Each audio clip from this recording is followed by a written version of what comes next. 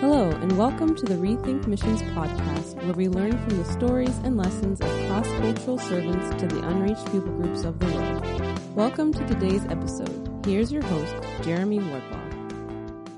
So our next guests are from South America, where they did their church plan in South America, and they have a lot to share. They've both planted a church, they've trained church planners, they've got a family of 5, successfully raised a family of 5.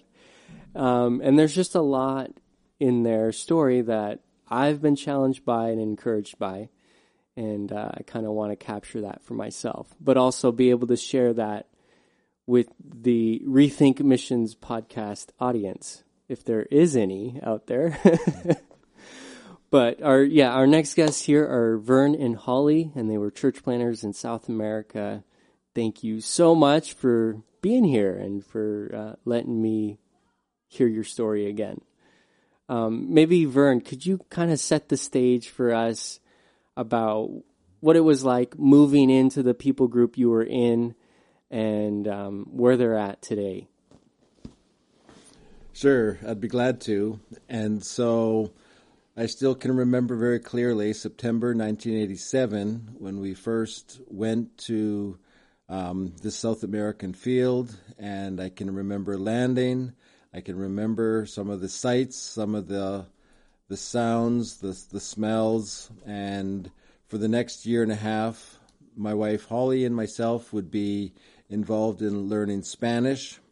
And then during that time, we were informed of the location where we were to next move to where we were to learn another language, and we were to get involved in the culture study of the P people of this South American country. So these were exciting times for us, and it was exciting then to move into this new context. These people lived on the plains of this particular country, and it was definitely a new experience. We went in there and we built our home. And after 3-4 months of building our home, we dived into the study of the language and the culture, just to begin to move toward an opportunity to be able to plant the church. Cool. Could you give me just a little phrase, a practical expression in their language? No me dabo, herere merkede. Hiro pume charere kono pewa herere merkede. Aha. Huare kede pihuni pen. Hiro maya dabapa pewa. Donata herere merkede. Pume charere kono pewa dabapa pewa hiro maya. Handit dani kono herere merkede. Ka pume pihuni nata. So moving in right away, and you're listening to that, and it sounds amazing, but you have no clue what's going on. No clue. I had learned a few practical expressions before, but yeah, basically there was no understanding whatsoever. So where are they today? What's the situation? Yeah, well, it's sort of a dire situation in some regards politically in this country, but fortunately, after we left a number of years ago, there were believers, and there were elders, there were leaders, there were pastors, there were teachers, and while we were still there, these people were gathering together in one congregation, but due to persecution, due to the political challenges that they were facing in this country, they no longer were able to meet as a large congregation. And so what they do is it really became or developed into a house church, like format? Format, yes. Okay. Thank you. And so what we do is we actually have circuit preachers. We have circuit teachers who will go around to the different villages now, teaching God's word in these different contexts. So that's kind of how it's developed. And of course, we haven't been able to return there for quite a number of years, again, due to the political situation. But from what we're hearing, they're growing in the Lord in spite of the many challenges that they're facing. Amazing. And these are circuit teachers and leaders that are indigenous from their own people group. Exactly. Yeah. And that's the only possibility, really, in this situation at this point. Yeah. Wow. So, what percentage of the people group do you think would have at least access to the gospel now? This people group is numbered around 7,000 amongst the monolinguals and the bilinguals. And there are about 200 believers, and they would have direct access to around 500 people.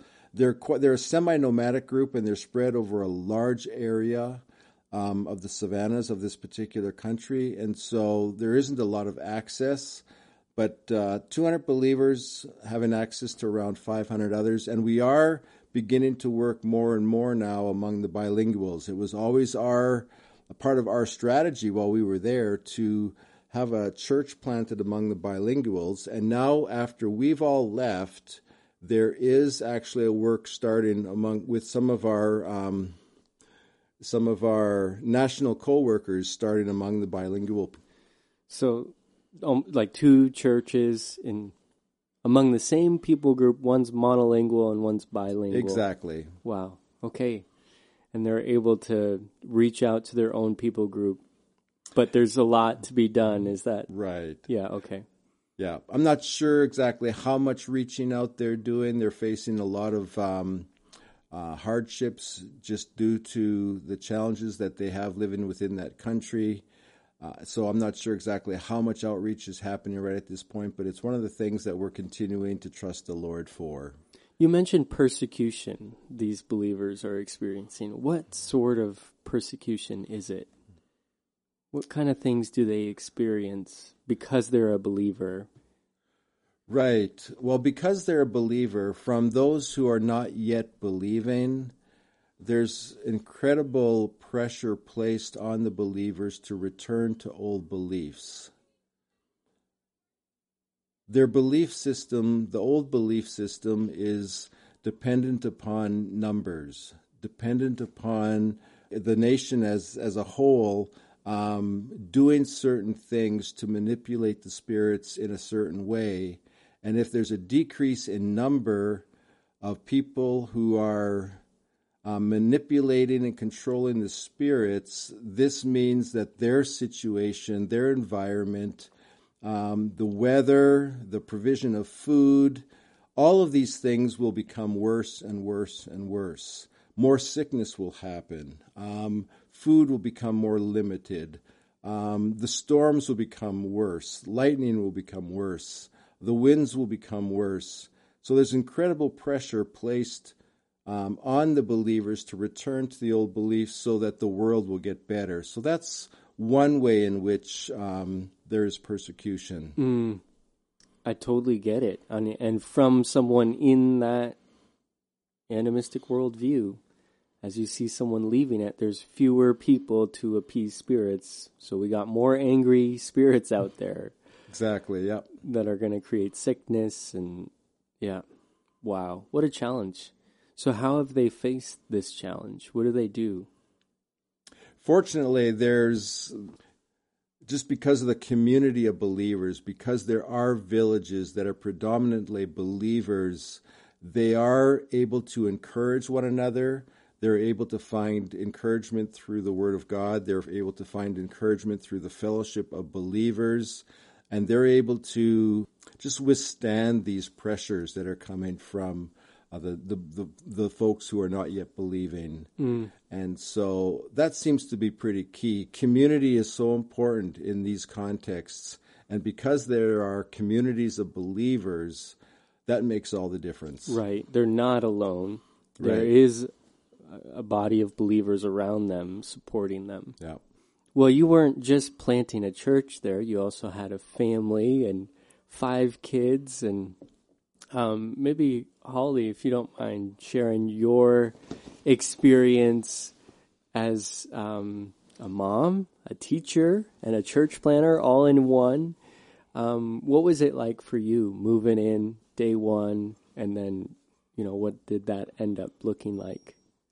I grew up from in a large family, but we never took vacations, never traveled. So flying to the country that we were working in, that was the first time I was overseas. And again, I'm not an adventure seeker. I'm a person that always has precaution. And my children say that's caution before it's needed. And so I clearly remember taking off from Miami to fly down to South America, and the air conditioning had started and all the steam came out. But I thought the plane was on fire. And I actually nudged over to my husband and says, "The plane is on fire." And he says, "Well, it doesn't look like anyone else is concerned. Let's wait a few minutes and see what happens." And here it was just the air conditioning. So again, you're taking somebody. I grew up in the city, Chicago. It's not like I was used to, nightlife or anything like that. But living so remote was, I'd never been in a situation like that. I'm not a camper. And I can clearly remember when we first moved in, and some of our coworkers had dogs, and the dogs would just start barking. And when you come from a city, dogs are barking because like people are around, or they're alerting you to something. And but dogs just bark at frogs or whatever. So to me, it was hard to get used to not having street lights and things like that, and being so remote. There's a lot of things too. I didn't really even know a whole lot about cooking and things like that. You move to a remote area, and you have to do a lot of cooking from scratch. Just because you can't get things, we get supplies in, and at the time it would be every 3 months, and so a lot of times our flour or rice or noodles would come with bugs in it. And so life was just really hard, just even to live, to, we'd always have to sift through things, to get the bugs out of things before we made it. So, it was quite a bit of a different life than what I was used to. And so, there was huge adjustments. And believe me, like I said, I'm not an adventure seeker. I'm not one of this super amazing people, and it's just neat to see where God took me and just how he led me the whole time. When we were first married, I was trapped in the bathroom because there was a spider, and it's like even really laughable to see the situation that we were in, but again, that's God, just so that you could look back and say, yay, God, because it's all of him taking just a really imperfect person and to go overseas there to do that. So sorry. That's exactly how I feel as we head out. That, man, this is impossible. I know I have a mirror. I know who's in that mirror, and I'm going. And it's neat to hear that story. Mm-hmm. Sifting through flour to what sort of bugs were you dealing with? They were like these little black things, but then there would be worms too, because because my mother-in-law came once and was making some crepes for the family kind of as a treat. And so she had mixed this stuff up, and she didn't realize I had flour that was sifted flour and stuff that wasn't. She put it on the frying pan, and all of a sudden this crepe just started moving and wiggling as the worms started getting hotter, and so the whole thing was moving. That is so gross. Wow. Worms in your crepes. So, I mean, huge adjustment then. Living isolated, having to cook from scratch, but you also had kids, and that would have been, what did you end up doing for schooling with your children? Well, the mission we were with had an MK school, and at that time, it was more the thinking that everyone would just send their kids to this school.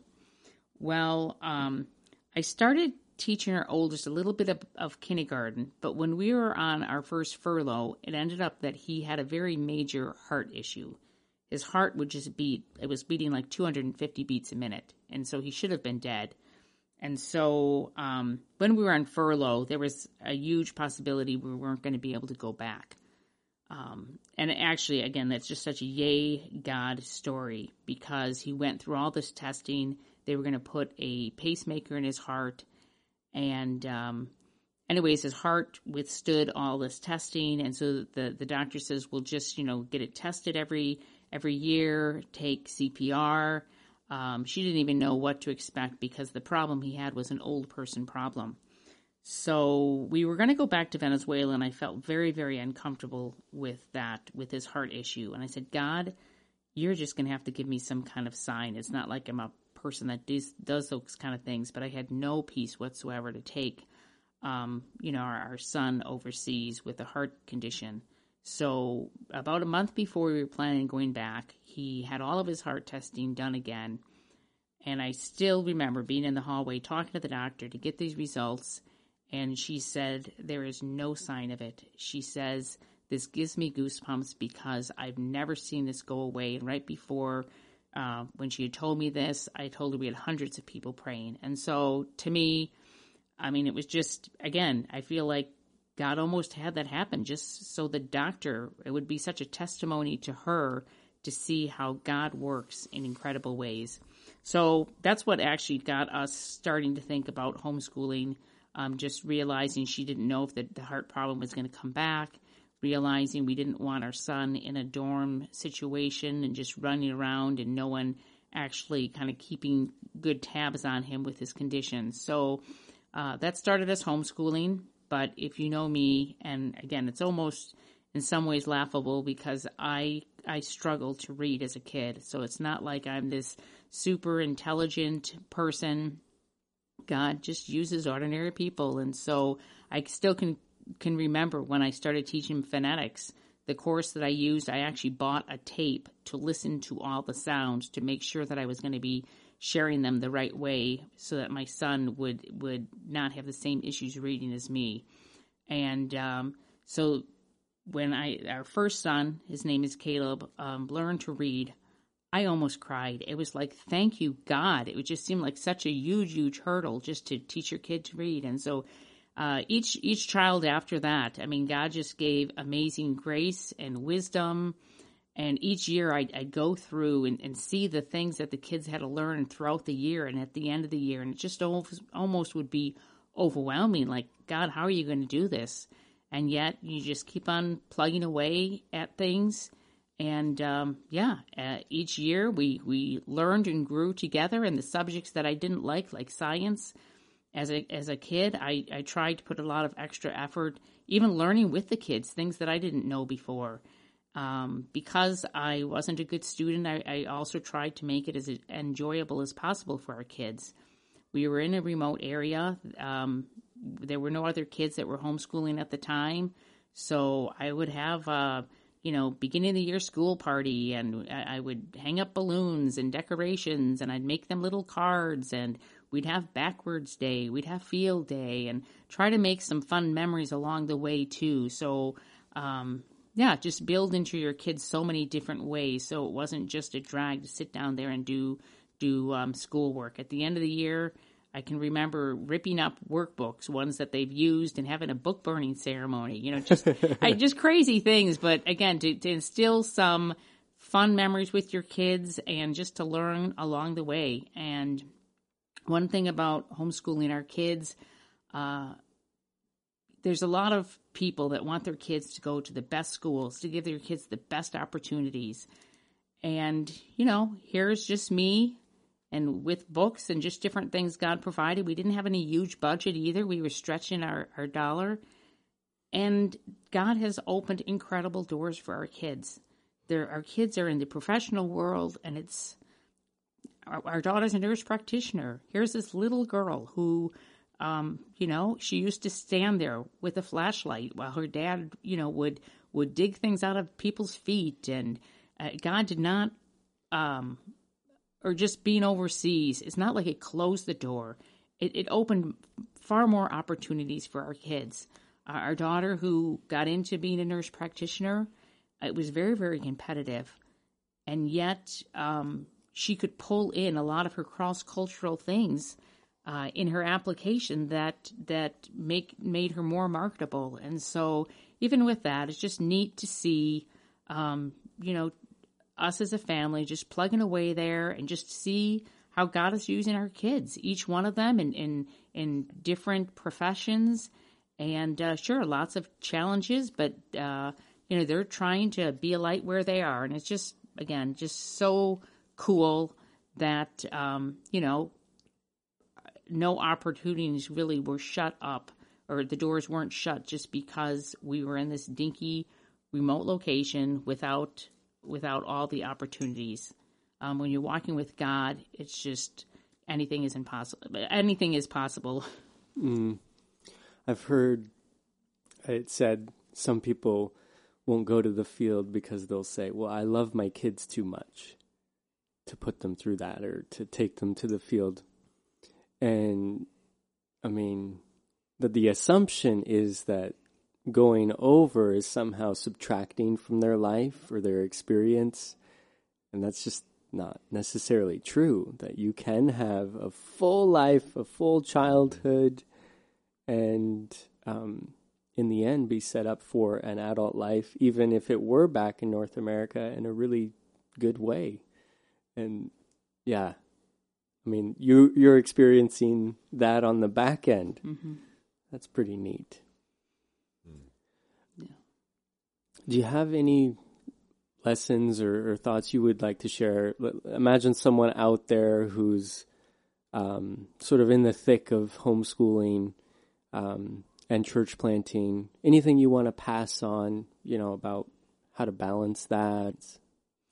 Well, as far as the homeschooling, for us, we were very remote, and at the time, there wasn't even the internet. I know that sounds kind of crazy now, but there was no Pinterest, none of these. I'm not an art person. It's not like I had all of these amazing things that I was doing.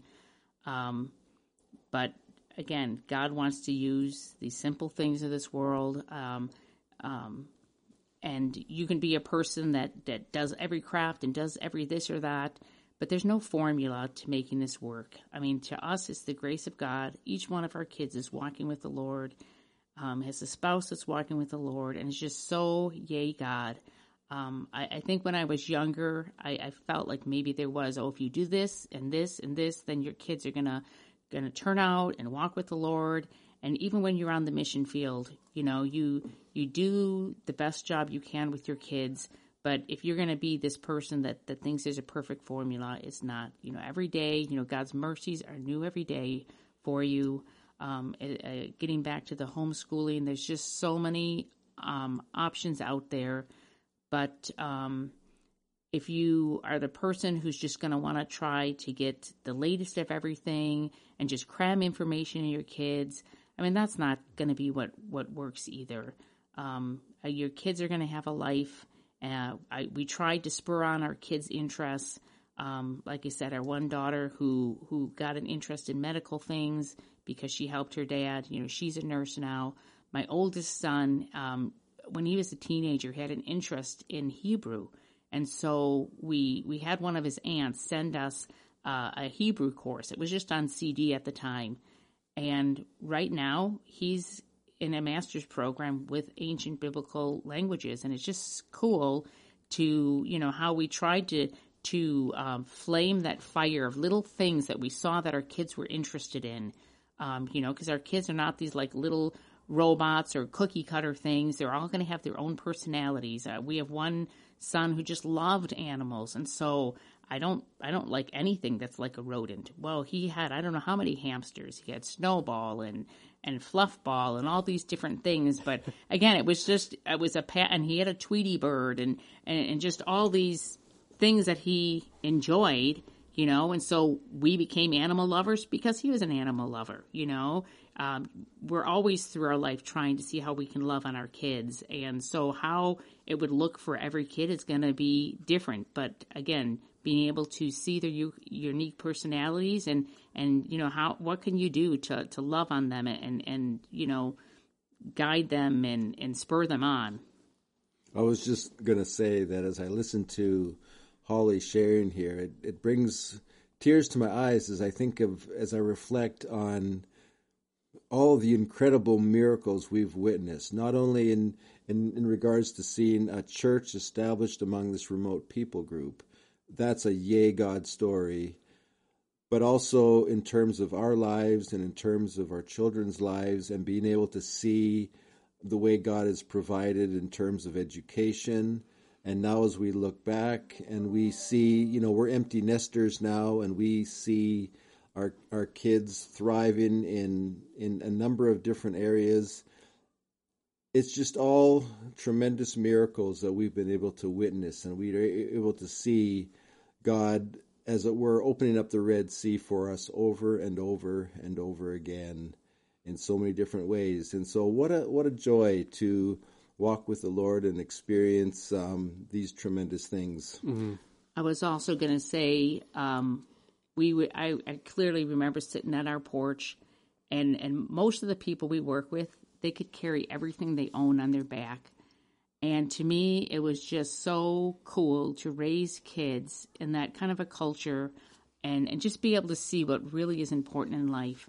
Here in North America, we're so overblessed that we sometimes aren't even thankful for just how blessed people we are. And to be able to raise kids, to be able to see what's really important, and just to see that worldview, I don't know, it was just really, really cool for us. Mm. So you said it's a miracle, the family to be in a spot where, wow, look at the blessing that God's brought on us as a family, and our kids are doing well back in North America. And the church plant, that's a miracle too. What are some things you'd like to pass on, maybe specifically to the church planner who's seeing a church go from a baby church to a maturing church? Any lessons in that transition from a young baby church onto they're kind of standing on their own 2 feet?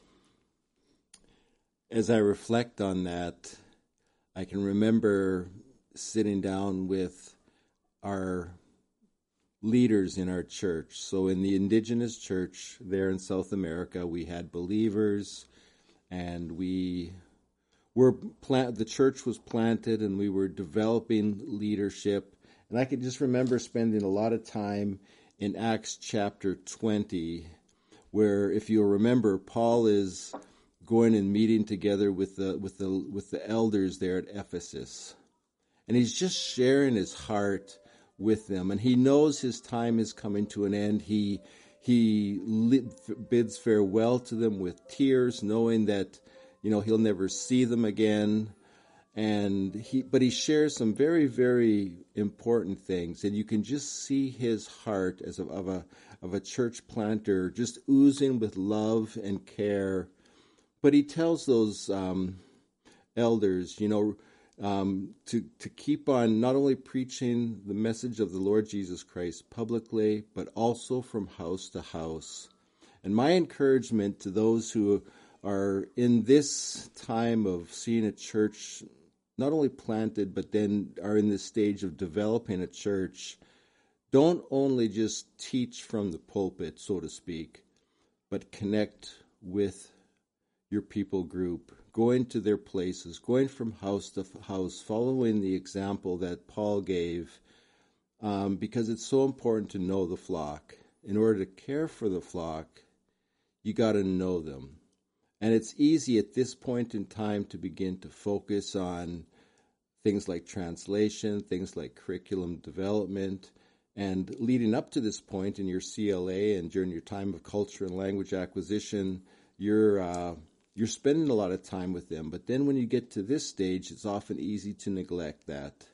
So my encouragement is keep hanging out, keep proclaiming and teaching, not only publicly and from the pulpit, so to speak, but hanging out with them, going to house, being with them, encouraging them, continuing to know their situation. That's what discipleship looks like. And so that would be my challenge to you. Mm.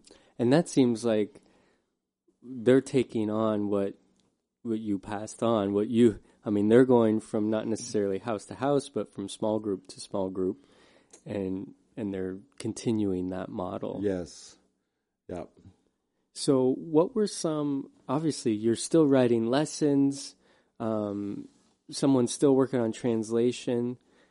How did you balance, you could spend all day going house to house every day. But you could also spend all day writing lessons. So what was a balance that you found worked for you? Well, the beauty of that is found in the team. And so as a team, we developed a strategy, we developed a plan to where there were those who would focus more time on curriculum development and on translation, and there were others who were able to have more free time to be able to connect house to house. So that's where a plurality of leadership or a team working together can cover the bases, because it is really, really difficult for one person to pull this all off and do it all very well. Mm-hmm. Whereas a team working together can pull this off. So in your situation, you had someone devoted to kind of going house to house, Monday through Saturday, I'm assuming, and just connecting, discipling, teaching. Right. So yeah, we had someone who was focusing a lot of attention on the curriculum and on translation. And the curriculum load was shared, and then there was others who were involved in making time every day. It wouldn't be all day, but a couple of hours every day was given to visiting the sick, or just hanging out with, going fishing, or just hanging out with them in their villages. Mm-hmm, mm-hmm. Yeah. I mean, that is so intuitive for someone who likes to do that, right? To go and visit. But for someone who likes to stay in the office and get their work done, that could be difficult, right? To block out that time. Yeah. Any other thoughts and lessons on, seeing it go from baby church to maturing church? I guess just I'm not sure if I'm really answering your question really well here, but one of the lessons that I learned in the context of this journey, entering into this people group, learning the culture, the language, taking on the responsibilities of being a leader in this church, the responsibilities of teaching, counseling, shepherding, getting to know the flock. All of these things were continued to mount up. And there came a time in my life in this journey where there really became, I felt like I was carrying this weight of impossibility, this weight of a task that I just couldn't do. Because I'm supposed to be a father, I'm supposed to be a husband, I'm supposed to be a church leader, supposed to be living this Christian life with this team, and have all of these responsibilities and all the pressures of the work, and coming to a place where you realize, man, I can't pull this off, God. This is just too much for me to handle, and this was a journey that happened over quite a number of months, and I was quite discouraged, and I just was crying out to the Lord. I says, I can't do this. Can't do it. And it's like the Lord sort of smacked me and says, of course you can't. I never expected you to. And it was a lesson in living totally dependent upon the Lord Jesus Christ to be my life, to be my strength, to be all that I need for this journey, because I was really trying to do it in my own strength. I was trying to do it with my own abilities outside of dependence upon God. And although I'd been taught that, some of these things you just sort of forget, or you neglect, or you don't continue to build on. And so I had come to a place where I was ready to quit. But here in this context, it was a tremendously good learning time for me to realize again, with God, all things are possible. And even in the midst of what seemed like an impossible task, as I walk with Him, as I live my life in dependence on Him, where I find Him to be my life, Him to be my strength, all things are possible.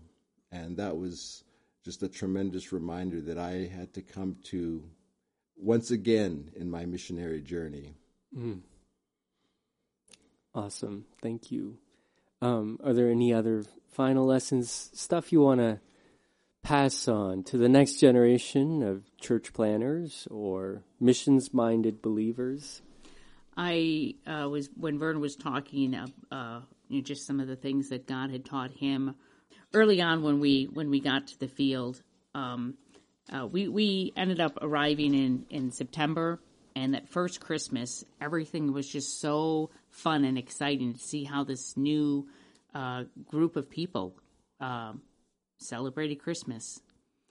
But by the next year, that had worn off. So our second Christmas in this country, we were still in a city at the time. We had our third child by then, so he was just about 5 months old. And I remember as soon as December started, just feeling very, very homesick and feeling like my baby should be celebrating his first Christmas with relatives. And I just was really weepy. And after a few days, God really had gotten a hold of my heart and really had challenged me, like, is this what you want your kids to remember? That, every time there's a holiday, oh, Mom, she's going to be weepy and depressed. And anyways, it was just a really good thing that God brought me to as a young mom, to, again, where is my dependence? And maybe all of these fun things that I did as a kid or with our family back home, I was in a new phase of life, and it's hard when you have little kids, when you're starting to just start those traditions of what you're going to do. But I realized my attitude was needed to be changed. And it's just neat to see how through all those years, the different things, I look back at our family time and those times on the field were our best memories. Well, now at our phase of life, where all of our kids are gone and empty nesters, I find that God is bringing me back to those same things. Sometimes you want to look back at all those great times instead of looking ahead to all the amazing things that God has yet for you.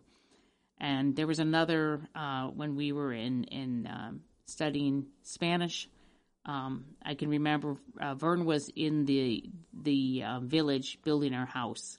So I was there with 3 little kids, and I started getting very dissatisfied and very discontent. And there was a few other missionary families around, and I kept on thinking about how they should come over, they should invite me over for a meal, or they should do this or that.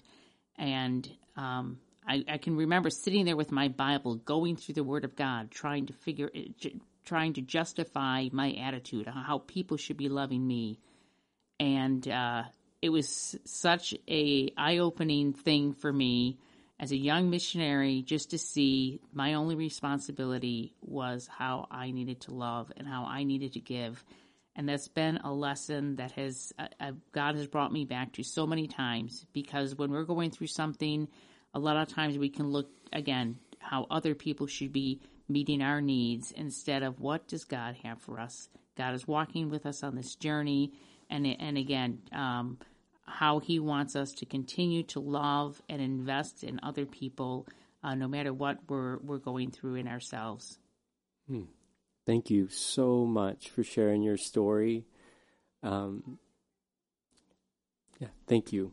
You're very welcome. Yeah. Well, there's a lot behind this, right? Because for me, I've known you for a long time, and this is an hour episode on a podcast, but there's a lot behind this. Right. It was interesting because a few years ago, when my daughter was dating her now husband, we had been at a family function, and we're in a very nice home, and he happened to say, "Boy, don't your parents kind of wish maybe they had some of this?" And she was able to wholeheartedly say, no, they wouldn't trade their life for anything. And we wouldn't. If anything, I look back at the different times that I wasn't walking with the Lord like I should have, or been as gracious as I should have, or as loving. And you look back and wish you could have done some of those things differently. But I just thank you for what God did teach us and the opportunity He gave us to be a part of just really a miracle. And with the people group that we're involved with about 3 years ago, there was a Bible dedication, and we went back there for that. And you think of all the things in life that you could experience and all the things you want off your bucket list. And I turned to my husband after that experience of being down there and dedicating the Bible. I just said, if nothing else happens in life, I have lived a rich life and a full life. And nothing else that I could ever look back on that I would have wanted to do different. Thank you, guys. And for all those out there listening, we love you, and we're praying for you. If you're in the trenches, keep going. He uses regular people like us. And if you're a missions-minded believer, thinking about where you want to dedicate your life, consider what Holly just said. We love you and praying for you. You've been listening to the Rethink Missions podcast. For more information and episodes, go to wmissions.com. If you like this episode, leave us a positive review and subscribe.